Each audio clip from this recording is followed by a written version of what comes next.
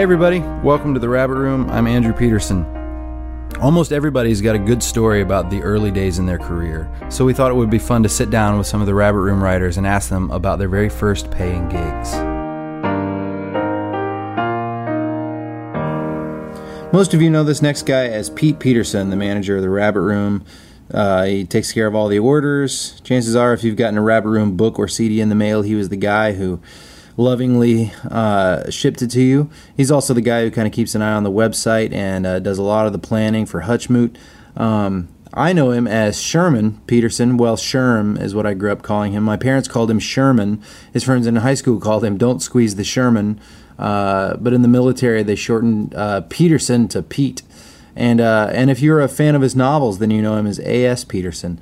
I've always known that Pete was an excellent writer, and I thought it would be fun to sit down and talk with him about the beginnings of his writing career, some of the seeds that were planted along the way that led him to finally publishing his first books.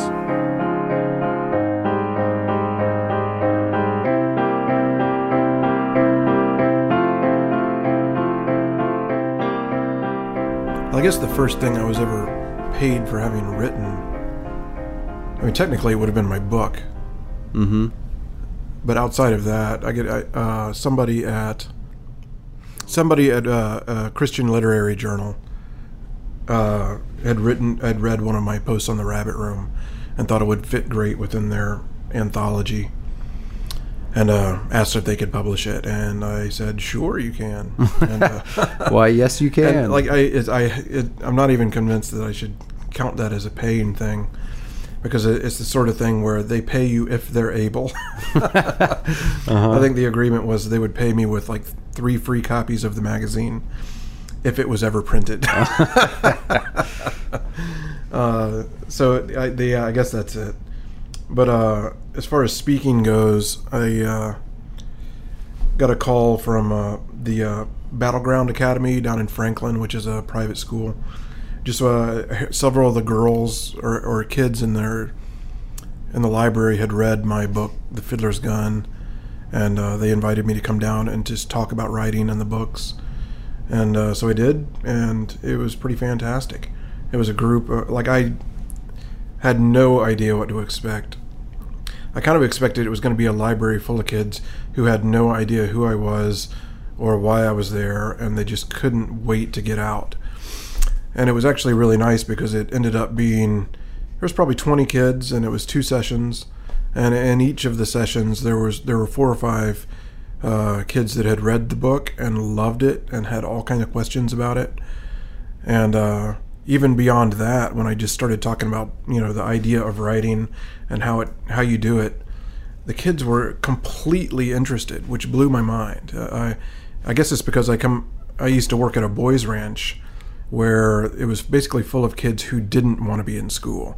And so I had this kind of preconceived notion in my mind that all kids were like that, and they weren't interested in learning, didn't care what anybody had to say, and it was like fighting to get them to listen to you at all.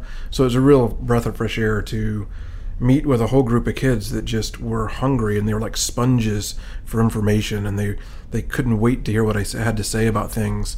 And then even when it was over, they were coming up to me and asking just amazing questions, like, not even so much questions, but I remember a kid walked up to me and said that he was interested in being a writer and wondered what he should be reading, and I parroted back a few things like, Dickens and Moby Dick, and then this high school kid, he was in like 10th grade, said, "Oh, that's interesting, because I'm really interested in the existentialists right now, and I'm reading a lot of Camus and Kafka."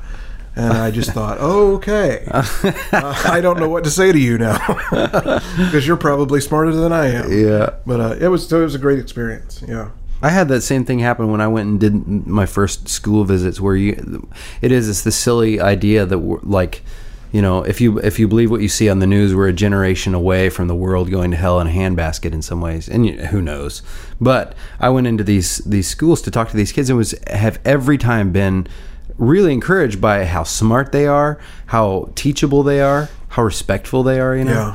It's like anyway. Yeah, I don't know what to make of that. Except they're insightful too. Like I can't think of the exact example, but I usually end up asking questions about like what makes a character interesting and what makes story interesting, and talking about conflict and all these kind of things.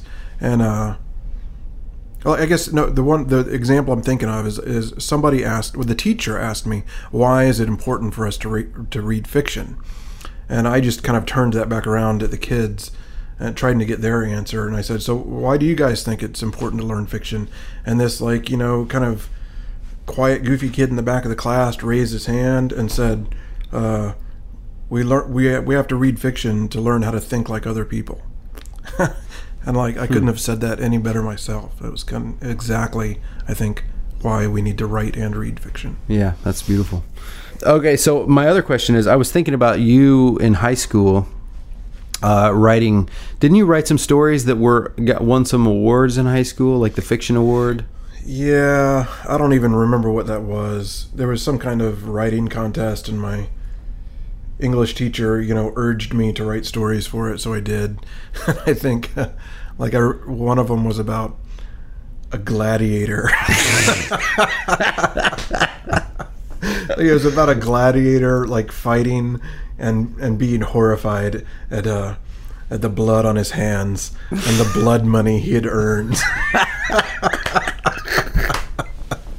It was just terrible, terrible stuff that oddly passes for great popular fiction in some circles. And so do you still have those anywhere, do you think? I hope not. Oh, man, I bet Mom has them somewhere. She might. I don't know. I don't remember what the other ones were about. I remember one of them was about, it was an allegory about it must have been the 88 election, because it was about George Bush, H. Bush, Herbert Walker. What is the older guy? H.W., I guess. H.W. Yeah. And Michael Dukakis. And so it was this allegory written in a fantasy world about the king was dying, and King Ronald was dying. And he didn't know who to leave the kingdom to. Would it be Michael, the Duke of Akis?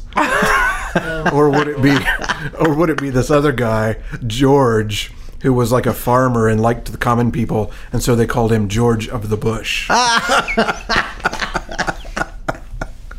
So anyway. Were you trying to be funny, or were you really in earnest writing these? I have no idea. That is awesome. I remember that. Well, I won the creative writing award in high school, which I think just means I was the only kid that could put together complete sentences. Hopefully none of your graduating class will hear that. Yeah. This interview. But I was going to say, though, I remember, because you and I were both gobbled up the same books, we were reading all these fantasy novels, and then that went on to Stephen King books. We were both reading all these Stephen King books. And I remember you writing several short stories and letting me read them. I can still remember one of them. I can still actually picture in my mind. Is it the one about the book? Yeah, there's a kid, and there's a book, and there's an angel of light and a big dragon that he has to battle or something, right? Yeah. Anyway. It was very Lovecraftian, I think. Yeah, and then you went on from there to graduating high school to, instead of becoming a writer, a produce manager, and then a Marine. I think that's totally logical. So did you entertain, when you were in the Marines, I remember you writing a couple of pieces randomly, poetry and some other things like that. Yeah. Did you entertain any thoughts at that point of going on to becoming an author? I think I always did. And as weird as this sounds, it was one of my conscious decisions for having joined the Marine Corps was to have great stories to tell. Because I was just out of high school, and the Gulf War started in 1991. And the first thing that popped into my mind was, well, I've got to go join this, because I might not get. Where else am I going to get the chance to tell war stories? And as ridiculous as that is in hindsight, I was conscious even then that if you don't go out and have a lot of interesting experiences, you're not going to have much interesting to write about. So do you think that now? I do. I actually do. I just had this discussion with my girlfriend the other day where I'm trying to remember what happened, but the defining the thing that defined the decision that I made was, which story do I want to be able to tell in 10 years? And sometimes that results in me doing something completely ridiculous, and other times it results in me doing something that is the morally right thing, where I think, well, do I want to be the guy who stood up for the right thing, or do I want to be the guy who took the easy road out? So I think it really is an interesting way to think about life in general. So how do you reconcile that with the kind of Wendell-Berryan approach of staying put, and like his ability to write so well about this fictional community, because he's a part of this actual community? So. Yeah, well, Wendell-Berry is clearly gifted at doing that, and that's just not. I mean, I love Wendell-Berry. I love reading his stuff, and I almost 100% agree with him. But at the same time, I'm just not the guy that was made to stay in the town. Like, I just feel like I've always felt like I'm the kind of person that wants to go out and do the crazy thing, and the thing that nobody else did, even if it means that I'm ridiculous sometimes. Well, you've pulled it off. Yeah. No. I was going to say, so why is it that you and I both were so drawn to storytelling and writing and words and stuff like that? What about the way we grew up led us down that path, do you think? The biggest factor I can come to is that our dad was a pastor and a good, really good or I should say preacher. We never called him a pastor. He was always a preacher, but he was a really good preacher in that he understood the value of storytelling. So his sermons aren't all doctrinal and just teaching. He always found a way to pull in some literary story, or a way to use a movie as an example, or a TV show, or a song. But I remember very clearly, even as a young kid, sitting in church and scribbling and drawing and doing anything else but listening, until the point when Dad started telling a story about something. And then I would sit up and I would listen. And Dad was really good at being dramatic in the way he told orally. He knew where the dramatic pause was, and he knew what the arc of a story looked like so that it landed just right. And so I think, we went to church 3 times a week for 18 years, basically. I heard him preach 3 times a week. Heard him preach 3 times a week for 18 years, basically. And so you kind of just begin to intuit the way that stories work, and not only the way they work, but how they mean something bigger than just what the plot is. I also remember that Dad, he always preached from a manuscript, because he was very particular about the way he said things. Yeah, the shape of his sermon. So he's got manuscripts for all these sermons.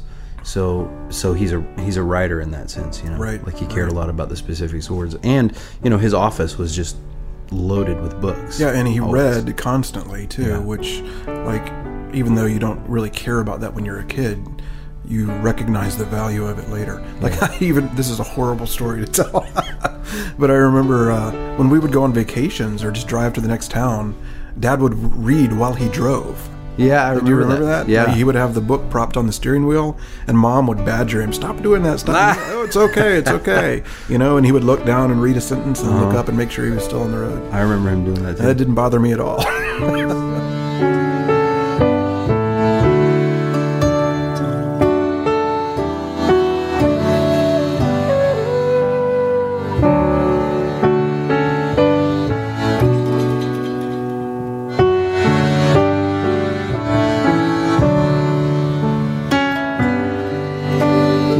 Peterson. This has been episode 30 of the Rabbit Room Podcast. I want to wish all the dads out there a happy Father's Day, and that goes for me and Pete's dad too. Thanks so much for loving us well and giving us good stories to tell.